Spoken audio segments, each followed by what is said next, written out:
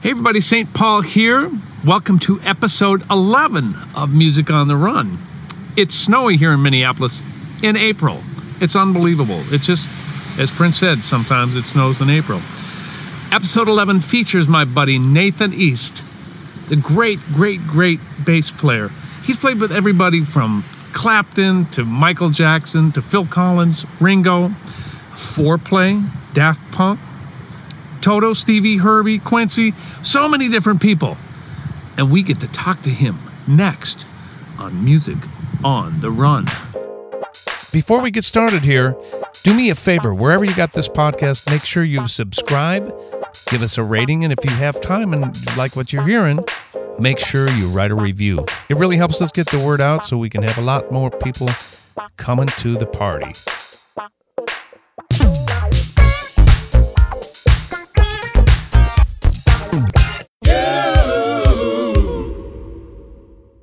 Hey everybody, how are you? My name is St. Paul Peterson, and welcome to another special NAMM edition of Music on the Run in front of a live studio audience. Let me hear you. I am seated in the Electro Voice booth, which is an incredible company out of Minneapolis, Minnesota, or Bloomington, Minnesota, actually.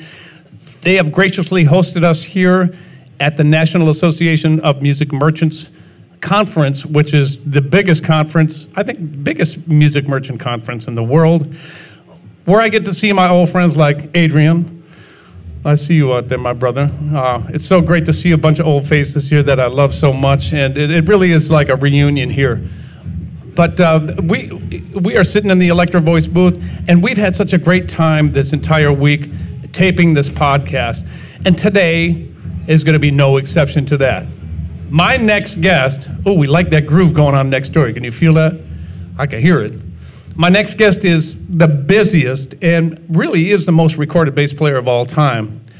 He's a Grammy-nominated solo artist, a producer, a songwriter, arranger, vocalist, band leader. He's a pilot, and so am I, so we're going to talk about that. He's a magician. He's worked with everybody from Michael Jackson to Eric Clapton and, of course, his own band, Foreplay. Please give a beautiful applause to Mr. Nathan East.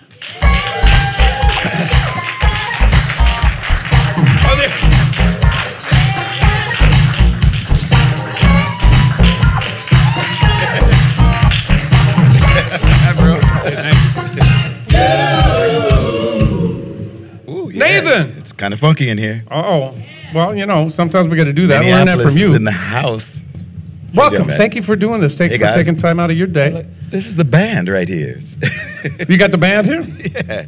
Well, it'd be a hell of a band. Byron, we should set it up and compete with next door. Michael Neal, come on. I know. A bunch of great musicians in the house. Congrats on the podcast, too. This is great. So you've been busy at this now. Oh, man, yeah.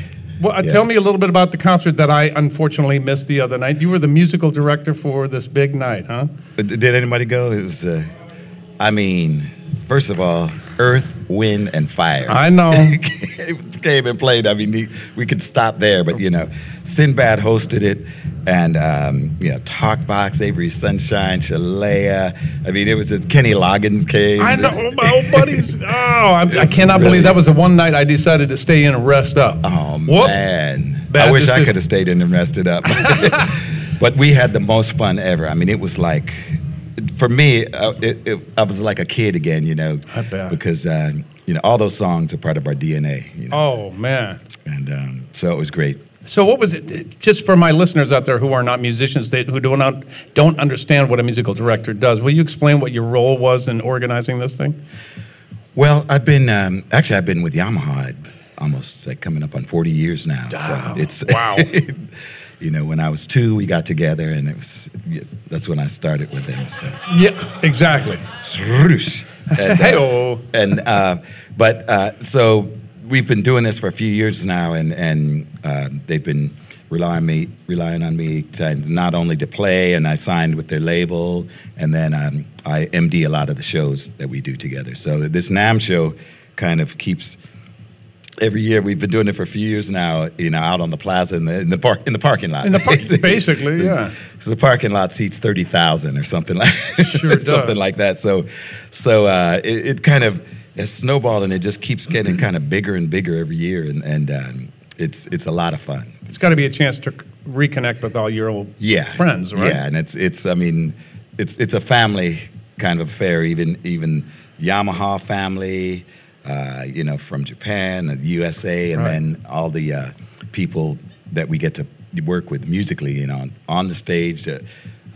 Everybody A to Z, production. It's a big family. It's Old Home Week, right? Old Home Week. Kind of like what it goes on here when you walk down the halls of this convention. You run. Yeah. You can't get 5 feet without running into somebody that you know and love. Exactly. It's like a reunion. Yeah, I started to come here at 10 this morning. I just got here.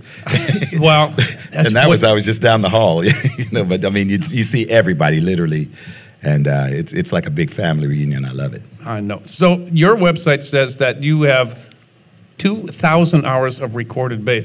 Dude, that's a lot of bass. That's like 30,000 songs, if I did my math correctly. Well, you know, you don't think about it at the time, but when I started doing sessions, literally, there were like 4 or 5 sessions a day going on in this town. So if you do the math, like in 7 days, you know, you could do 28, 25, 30 sessions in a week. And you did. and I did. And you know, I mean, that was like my ambition. You know, that was kind of one of my dreams. And the next thing you know, the calls were coming in, and I was saying yes. So I mean, we just started with Barry White. We used to do those every day. You know. Wow. And do those records.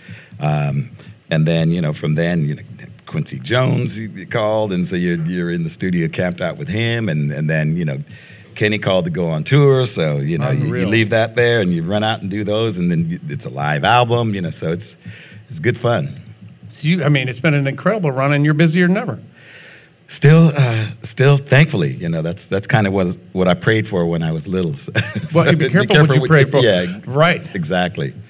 So, bass, is that your primary instrument? Is that what you started on, or? I started on cello. Okay. And actually, the first thing that made me want to get into music was I'd sit down and listen to the Charlie Brown specials. Oh, and really? Vince Guaraldi music was just like way too cool, you know, and all those, you know, Christmas and all the specials. Yeah. And so I said, I want to do that. And so at school, I said, I want to play piano, you know, and they said, well, we don't have that, but you can play one of the string instruments. So I picked the cello because it was kind of a good size. Bass was too big. Right, okay. Violin and viola were a little small, so I said, So were you cello. Playing that as a kid in school? Yeah, I played it a few years in the orchestra in junior high school. Okay. So that was my start.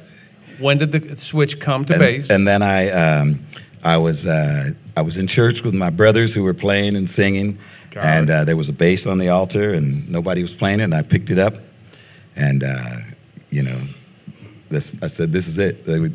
This is me from now on, you know. I was 14. And the great thing about playing in church is you don't have to be that good. If you make a mistake, they forgive you right away. You know? I mean, you know, it's a good place to learn. That's why so many people come out of the church. It's true, man. It really is. You know, it's a very forgiving. It's actually a great environment because everybody wants you to succeed. Everybody wants to play. Yeah. Yeah, and so nobody's gonna get on your case. So I was immediately in the back, and there was something about the bass, I guess, coming from cello. Yeah. I kind of already had the bass clef and 4 strings, you know, so that was already kind of part of the equation. So it was a very easy transition, and then it just. You know, I learned the E, the A, and then I had a gig by the time I got to the D. That's string. The only 2 strings we need, right? So tell me a little bit about your family growing up. Yeah, now you're originally from Philly, and then we went to San Diego because my dad got a job at General Dynamics Convair designing aircraft. Wow. Yeah. So, yeah. Now I know why. That's why we have 4 pilots in the family. Do you really? Yeah, 4 private pilots. Yeah. So you still flying? Oh, my brother. I still fly. Yeah. I'm still. I have to get my medical, but I'm just got my biannual. Yeah. I got it. I have to get current now, but because I've been doing so much international commercial travel now. So. It's hard. That's a hard thing to keep up with, but you don't want to mess around with that one. No, you don't want to. Yeah, there's no undo button on that one. No reset. So is your family musical then? I take it. Yes. Okay. I mean, everybody's musical. It's just like it's part of it's part of the equation, you know. And so we had a piano, and then we all had lessons, piano lessons. But then everybody had, you know, my sister played French horn, and flute. My brothers played guitar. My brother James, I left a bass laying around. Now he plays bass. You know, oh, is that right? Yeah, he came back and he was teaching me some stuff on the bass. You know, oh, so he actually plays in my band. And yeah, David and Ray. Ray's a Monsignor. He was ordained a priest. Is that right? Yeah, 35 years ago. So he has That's a parish great, in D.C. Man. Yeah, wow. so very musical and spiritual family. That's so cool, man. It's very similar to the Peterson family for me, so I knew we'd get along right away.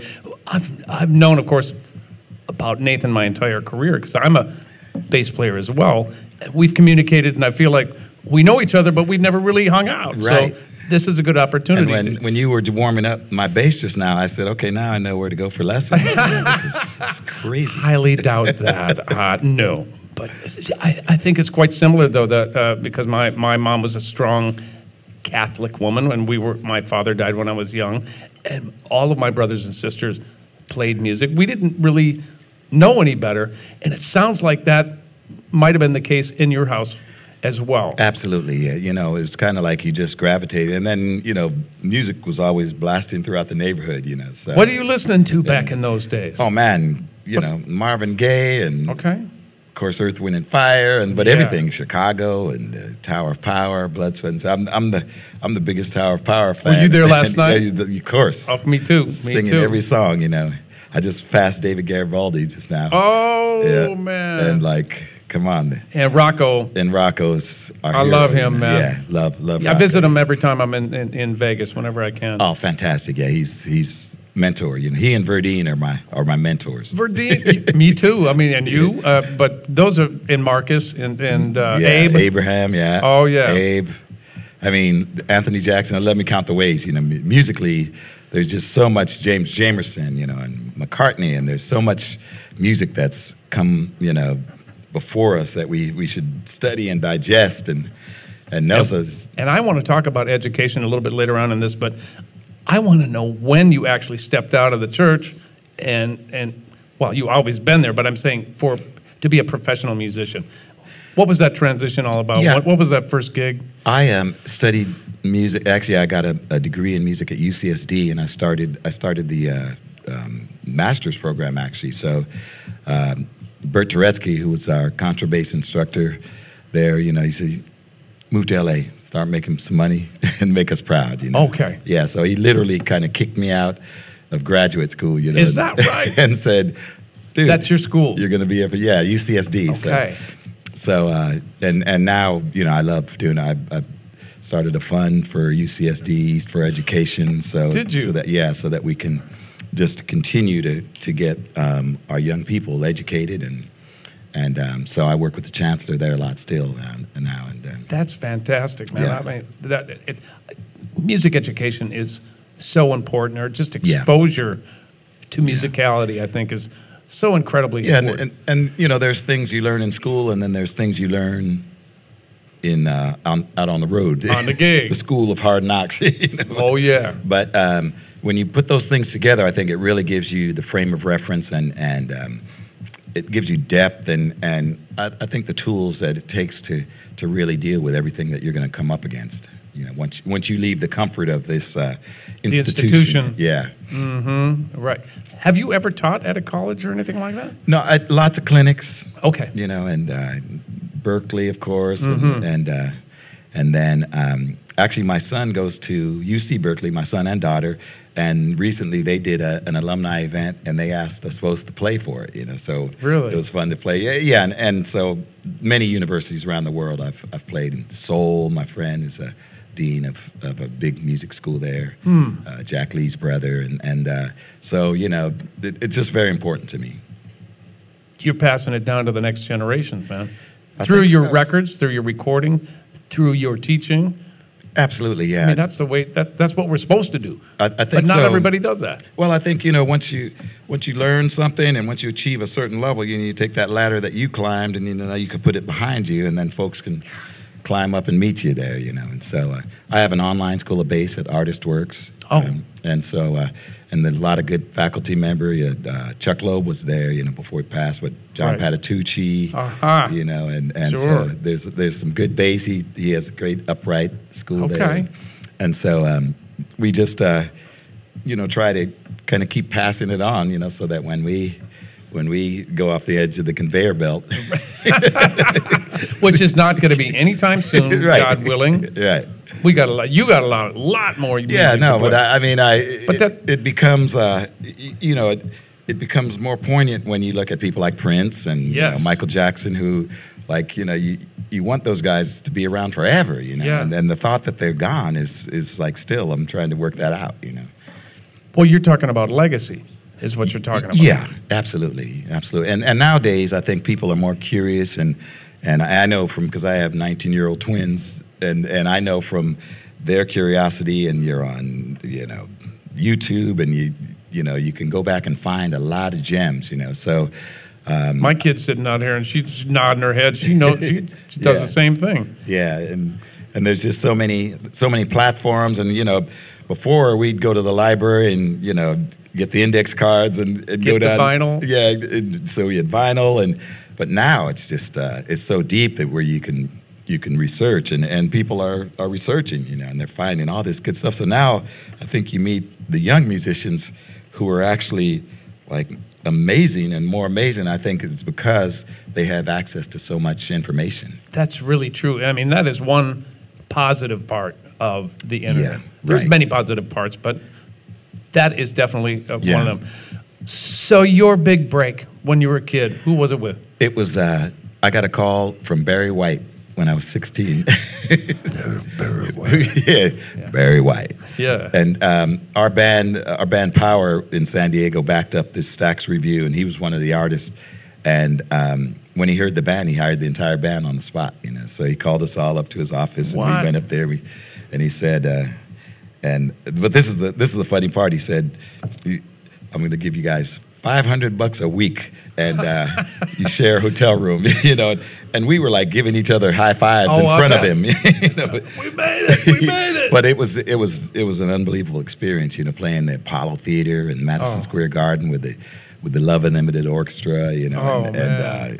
everybody was in tuxedos, and Is that right? it was fantastic. We played Detroit Cobo Hall and Kennedy Center. So I remember, like, as a teenager being in these places, then I was hooked. I was hooked for life. I bet you were, man. Yeah. I bet you were. But the phone calls kept coming, though.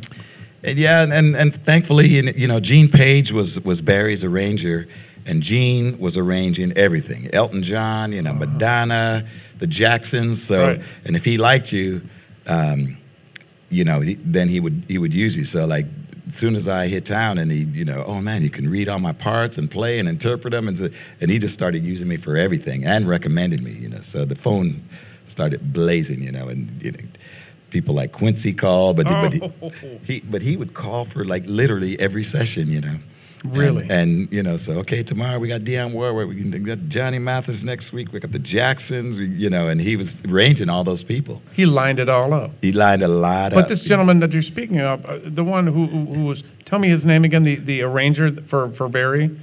Gene Page. So he was the guy who kind of recommended you for all that. So he was the instigator to get you involved. He was a good, and he always used, you go in the sessions, and there, one of my first sessions with him was a Hertz rent-a-car jingle commercial, and on it was Lee Ritenour, Ray Parker Jr., Oh. all the James Gatson, and so all these like A-team players he used, and then when they go around and drop your name, so it's kind of like a business of stepping stones, and it goes from there. Wow. So, we aren't just talking one genre of music with you either. You love it all. You've done it all. Everything. Well, to me, there's only two genres: What is that? good and bad. Oh, is that the truth? Okay, so stay with me on this one thing. I'm going to play a little game, man. Name a favorite memory from a session or an artist or somebody you've traveled with in the following genre. Let's start with jazz. Herbie Hancock, when we got to Spain, and my big, huge bass case that had my electric upright in it came rolling around on the carousel, and Herbie grabbed it off of the carousel, and I'm going, bruh, you're Herbie Hancock. And he said, yeah, but this is how I get my exercise. I mean, I'm going. Herbie grabbed his. Herbie Hancock is taking my bass off the carousel at the airport, and I'm writing this one down. Oh, man. I mean, there's a million of them, and standing on the steps of the Lincoln Memorial on the inauguration of Barack Obama wasn't a bad one. Oh, that's so great. And that had Herbie, Stevie Wonder, Bono, Springsteen. I mean, it was like. So you played every genre that day. We were the house band that day. So, name a story about a favorite memory about a pop artist that you play with. What's one that stands out for you? Well, we had a quartet, and it was some of the most fun you could have, and it was actually Phil Collins on drums, Eric Clapton on guitar, Greg Fillinganes on keys, and me on bass, and we had more fun than you could ever wish for, and so a lot of times, flying around in charter flights, I mean, sure. it was pretty incredible, and one time we were on the train, and we were going over a bridge and stuff, and then Phil Collins looks down and he says, oh man, look at all those people. Oh, they look like ants. Oh, they are ants, I mean, there was just like. We were laughing so much the whole time. It was really fun, and playing London Royal Albert Hall over 100 times. Oh, these iconic theaters. Yeah. All. We just did the Budokan. I think it was, it might have been the 70th time or something. It was my 80th trip to Japan last year. Jay. So. I know Lenny, I had Lenny on the show yesterday, and he's been to Japan a million times. Yeah. He just loves it over there. I mean, what a beautiful culture, and they love incredible music. Culture, yeah. Yeah. And when I went there in 1980, that's when I realized how much they love music. I mean, you're walking down the street and somebody comes up with an armful of albums, to sign. Yeah, It's right. like they just are passionate about music. And the thing about music too is around the world. We play in Italy and you see people crying. We're doing Tears in Heaven, and they can't even speak English, but they're singing the lyrics to these songs. And so for me, it's like the vibration of a note, reaching the hearts of people around the world is still something very magical that I could, first of all, don't take for granted, and right. I feel like it's a huge responsibility to get it right. Nate, you don't seem like the kind of guy who phones anything in. Well, wait, I just got a part to phone in right now. No, but I mean your heart it's all about the music. Yeah, I've been fortunate enough to work with people that have the crazy work ethic, I mean, guys like Quincy Jones, I mean, he's the first guy there and the last guy to leave, We've walked out of the studio at 3 o'clock in the morning so many times, Yeah. Lionel Richie and I sit outside of Ocean Way, spoke from midnight to 6 a.m. one night with our engines running, He was telling me all these Commodore stories. And, Phil Collins, he literally... he's the first guy there and the last one to leave, and I've never seen a work ethic. So you're going to school on this as you're working with these kids. And taking notes, literally taking notes. I bet you are. Yeah. That's unbelievable. Well, see, I could tell what kind of a guy you were by the arrangements on your solo record. The depth of feeling and the harmonics and everything. Your solo record is beautiful. Oh, bless you. Thank you. Man. And having a chance to have been in a band with Bob James, one of the most amazing arrangers, you're like, oh yeah, you just hope it rubs off, you try to get it to just a little bit of it, So he's an incredible. I'm lucky enough to say that I've written a song that he covered, so that's my connection to Bob. Really? Yeah, fantastic. Ricky and I wrote a song. My brother Ricky and I.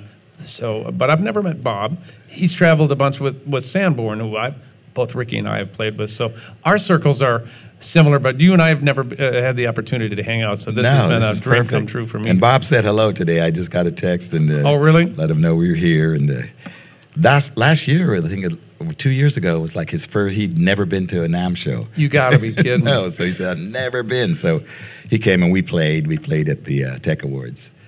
Did you?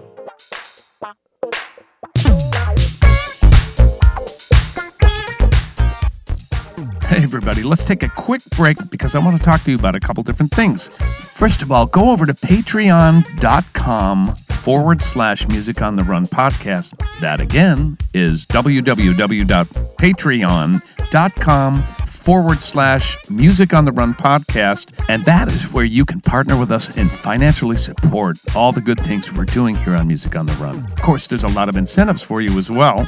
Number one, you get a lot of behind the scenes footage, pictures, and maybe even some merch. I'm sure you can understand it takes a lot to put on these podcasts, and we love doing them, but it always costs money, and we would love to partner with you.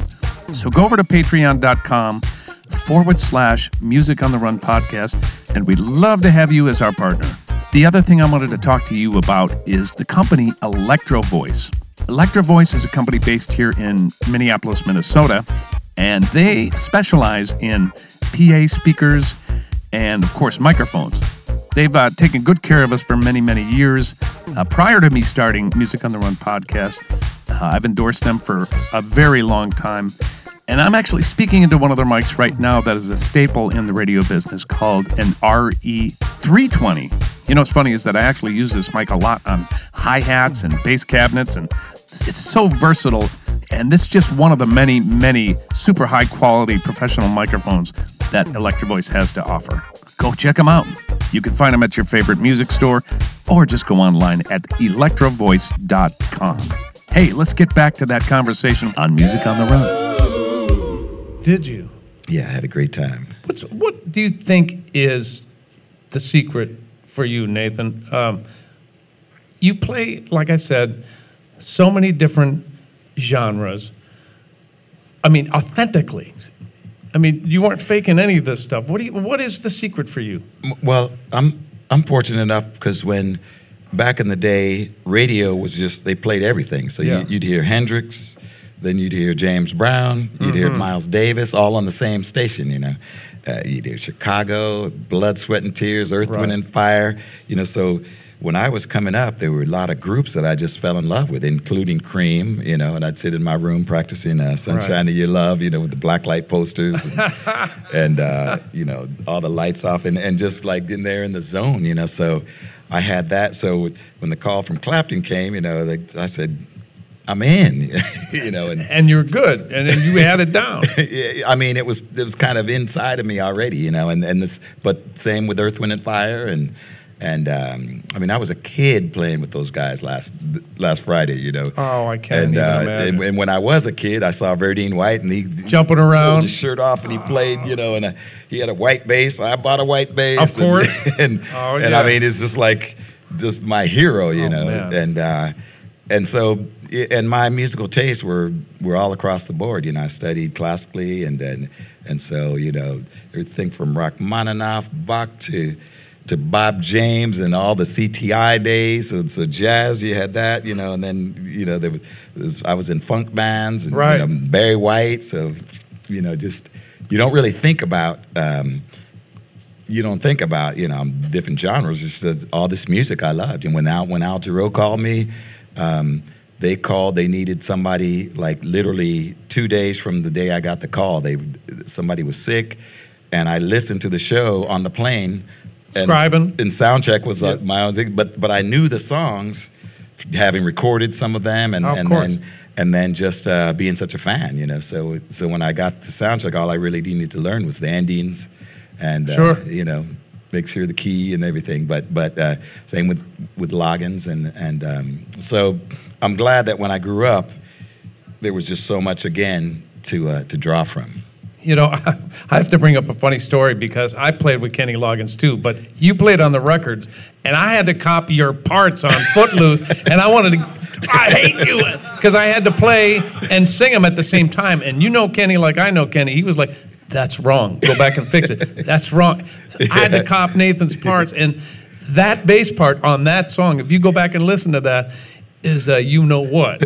No, but well, I'll have to say I had like months to develop that, because every time, like, he knew he had the film to do, so every city we got to, they would like book out whatever, the conference room or whatever, and we'd have to go in there and rehearse Footloose, you know. Mm-hmm. And pretty soon it was like a nervous tick. As soon as he said, we're going to rehearse, and it was like, you know, And so, like, by the time we went to record that thing and the first take, every note was like there was no other note to play, you know, and it was like carved out for months. It's a beast.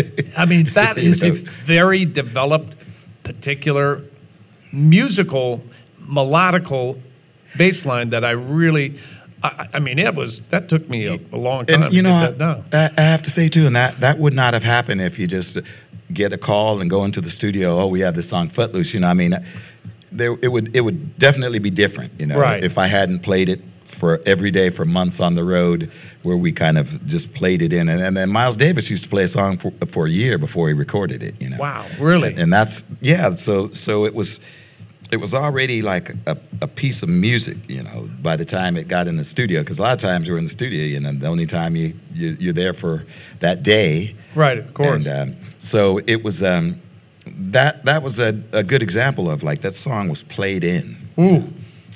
And killing.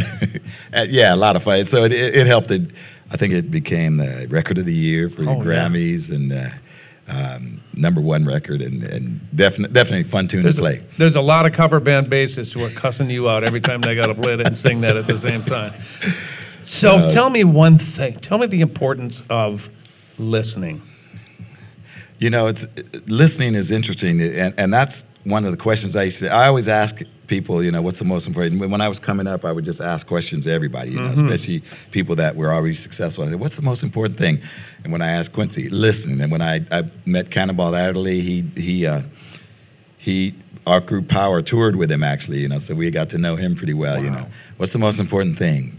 Listening.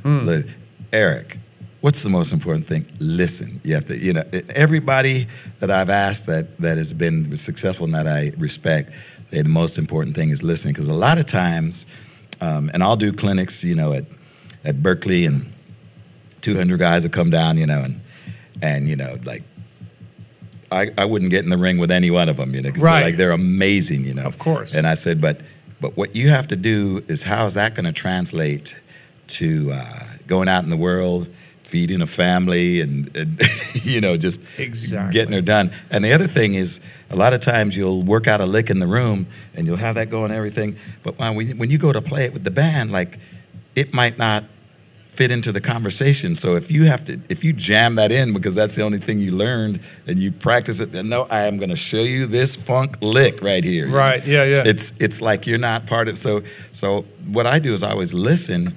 And that's where I get my ideas to, and it's amazing when you listen. It's like there's a wealth of ideas everybody else is creating. So the conversation is going back and forth in the band, and that's where the magic happens. Conversation. That's a big word, Dialogue. especially in a band. That's what it's really all about, and that's what's so fun. That's what I miss of the new way to record records. Is sometimes you don't get the opportunity to be in the same room together and have those conversations. And I miss that. Yeah. I miss that. I mean, as much as I love my computer, you can't have a dialogue musically. No, you can't. With yourself, you can hit play, and then, you know, it's going to stay like that, you know. But when Herbie Hancock's right there and Vinnie Colaiuto's over here, there's just so much stuff firing that, you know, there's a wealth of information. What's fun when I listen to you play is that you find your spots. You support that conversation. You lay back, you listen, you're playing, but then you find a place to, there's your spot. But the way you pick your spots is just so beautiful and so musical, man. I mean, it's. I learned from that. Well, I'm constantly learning about instincts. I mean, you know, James Jamerson made that instrument a solo instrument, you know, but on hits, you know, I Was Made to Love Her, you know, that bass comes in and it's like he just came up with that, you know. Anthony Jackson, they put D minor on a chart in front of him for The Love of Money, and he came up with that bass line, you know. I mean, and did he get songwriter credit for that? He got songwriter Thank credit. God. Yeah. So they had to give him a piece of the song.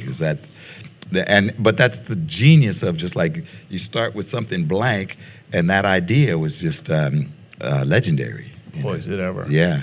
So but yeah, to this day, for me, when I go in, I'm going into to receive so that I can give something, you know. But it's never it's a two-way conversation all the time. For sure.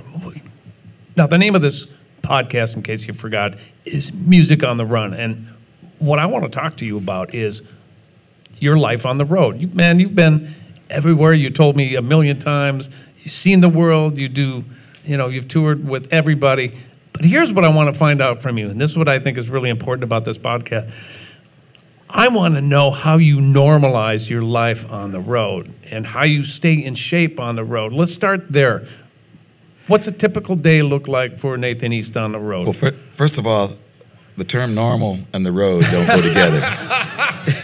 Yeah, maybe I should switch that thinking a little bit.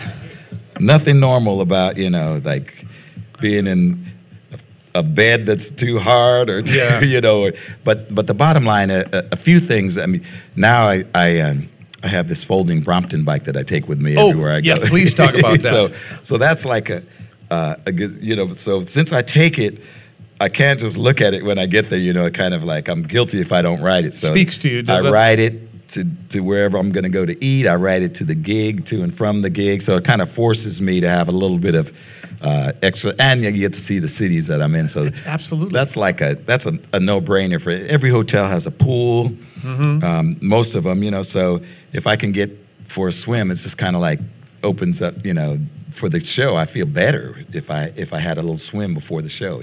Right. I notice a difference if I don't. And then the rest of the thing is all the usual stuff, and I'm a night owl, so I'm up half the night sometimes. But those kind of things, and just don't go too crazy out there. Yeah, what's your favorite thing to do on the road? When you're away from home, what's your favorite thing? I mean, basically, when I'm on the road, I'm usually either catching up on the material that I'm playing, Chick Corea called me to sit in for John Patitucci in the electric band. No pressure. Damn. But I was like, really, guys, And so that time I spent literally every waking hour in the hotel room practicing those tunes. Shedding the show. Well, that's preparation, man. That's Yeah. I mean, literally, it was like my fingers, I got blisters, and I couldn't stop shedding because the music was so challenging. Were you playing upright or were you playing electric? A little bit of both, yeah. And so just getting those tunes on their fingers, and then plus I don't want to kind of have to sit up there and read on a gig, Right. So I was trying to get them committed to memory. But between that and then, again, when I'm on the road, you're kind of catching up with family. So I'm in Japan, so it's 16 hours ahead. So now it's 9 a.m. at home. I can call them and catch them before they go off. Right. And so between all that kind of stuff, I'm calling. There's always a million emails, But I do try to make sure I have time to get out on the bike, though, So did you think that helps you mentally or to deal with any of the stresses of the road? Absolutely. Just get out there. Every morning I get up and get my 20 minutes of meditation in. Oh, you do? Yeah. Really? Yeah. Just before anything starts, it's like if I'm going to wake up at 7, then at 20 to 7 I meditate, when I wake up. So then, what does that do for you, man? And it just takes the brain and shuts everything down, because the news cycle alone will get you. Boy, you said a mouthful there. So with I just, you need that space to just go to that, like completely shut everything down, and then just, for me, I think it's where it's the most quiet and you can hear God's whispers, And so, interesting. Yeah. Once again, listening. Listening, Once again. And then it just kind of dials you in. And then when you go out and get the day, whatever comes flying at you, it kind of rolls off your back. And I do yoga a few times a week, which is really great too, because all it is just stretching, So, and we use our bodies, you don't realize we're carrying our base, and when you land, from customs from the plane to customs is a mile, and so, the bases aren't light necessarily. No, exactly. So, that's one thing we created this base just because it was starting to get, like dragging, and plus they wouldn't let me take the base on the plane, so I had the heavy case or whatever. Right. But so you're carrying that and your gear and your computer and your camera and all those battery packs and everything. Right. So it gets heavy. So you're like this, but by the time you get Right. to the hotel room. So I think it's important to have a little stretch, and so that kind of stuff is kind of typical. If I can get that in, it just keeps me from going crazy. Yeah, I bet. You have what seems like the best disposition, I mean, of anybody I know. How do you keep that positivity? Oh no, I am blessed beyond belief. When I wake up and I look, and I look at my family and I look at the people I get to work with and just good health. I mean, we lost Chuck Loeb a few years ago. So sorry. One of my favorite musicians, but more importantly, one of my favorite people of all time. Mm-hmm. And he was just people like that I'm attracted to, and so if they can handle cancer and come out there and after the show he's doing autographs and everything, I'm going, bruh. Yeah. Like there's nothing that you can really and he was good till the last drop. We did a tour and I know it was hurting him to play, but he got out there and gave it 150%, And so when I think about it, and I just have good examples of people with such great work ethics. Clapton, he's again, I look at his level of energy and he just doesn't stop. And when he plays, he doesn't leave anything. It's like full on, and we laugh because then sometimes he'll have a blister, and we were in Japan a few months ago, and he had a blister on the finger that he has to do that lick for Wonderful Tonight. So break out the super glue. Like I thought.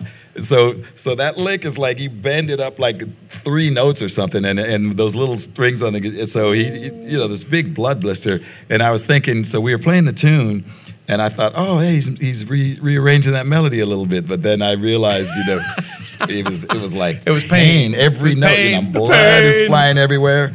So people go to a concert, you don't realize these are kind of the behind the scenes issues that are taking place, and they're real, man. And that's what that's what's cool about this podcast. Is that's what I want to talk about. Yeah. I also want to talk about your family a little bit here. We only have a little bit of time left. Let's go back when your kids were little, when we didn't have FaceTime and all that. Right. How did you keep your relationship with your wife and your family together while you were traveling the whole time? What's the secret there? That was rough. When they were about 3 years old, I came home and they had drawn a picture of the family. And I wasn't in the picture. Oh. And rip your heart out, I was man. like, okay, now I think I got to adjust my road schedule a little bit, Because, if you're gone for a month, for somebody that's 2 years old, that's like, a big portion. That's 20% of their life or something, So it's and it would break my heart, And when I come home, my daughter would ask me, how long are you going to be home for this time? And it's like, oh man. Break your heart.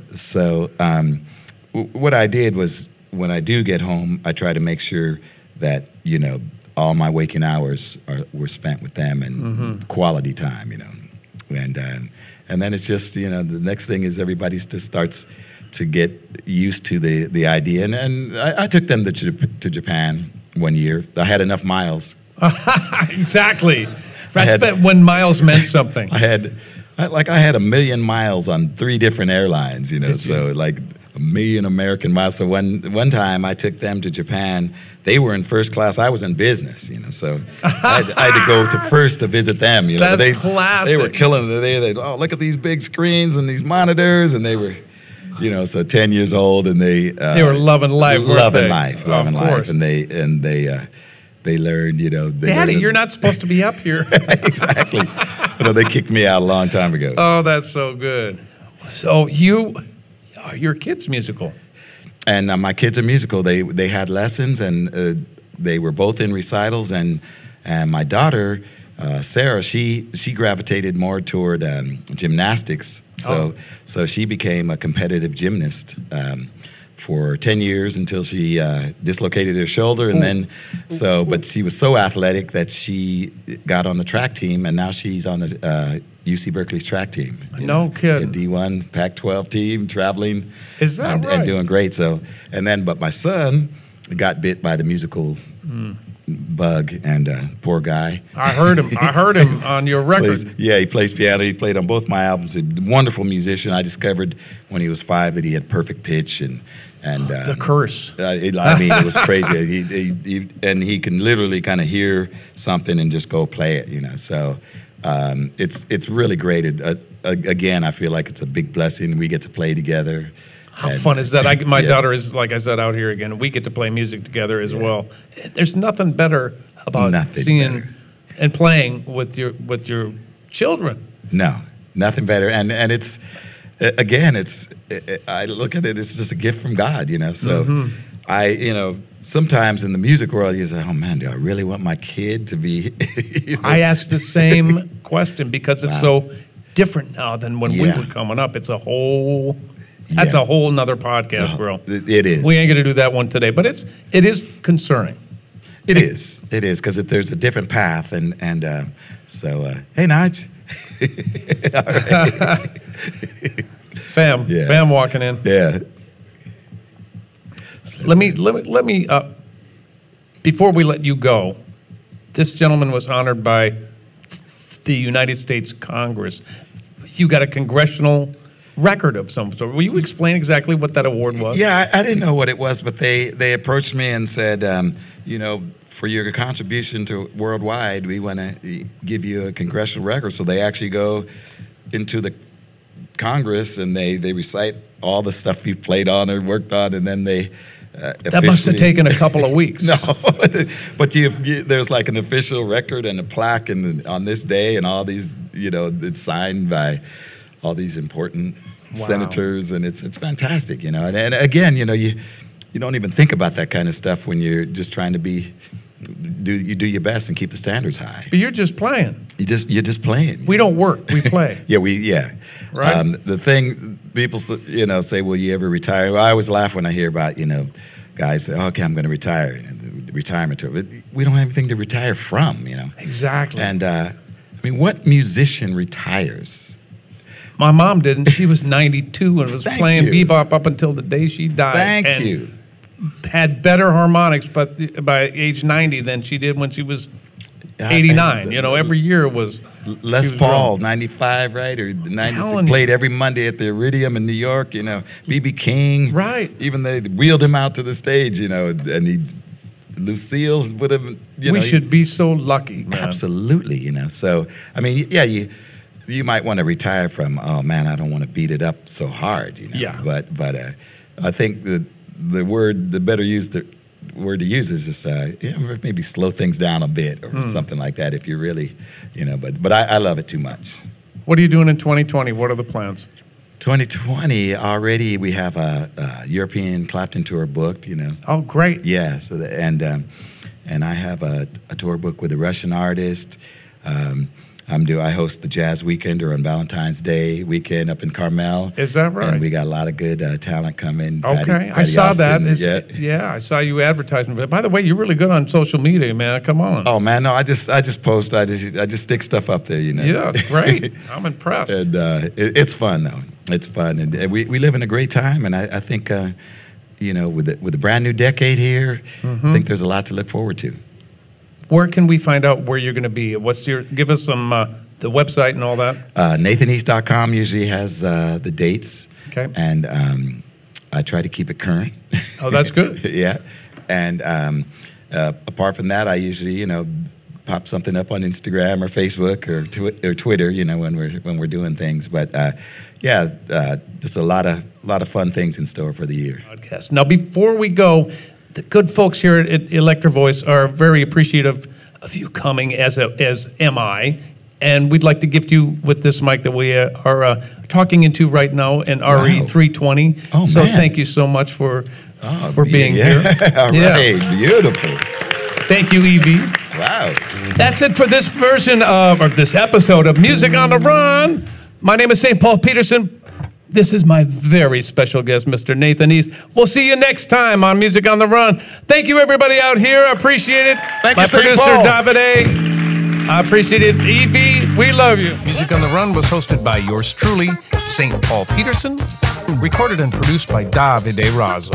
Video editing by Ivan Sebastianov. A very special thanks to the patrons who financially support this podcast. And remember, every time you hear a song, it's most likely Nathan East on bass.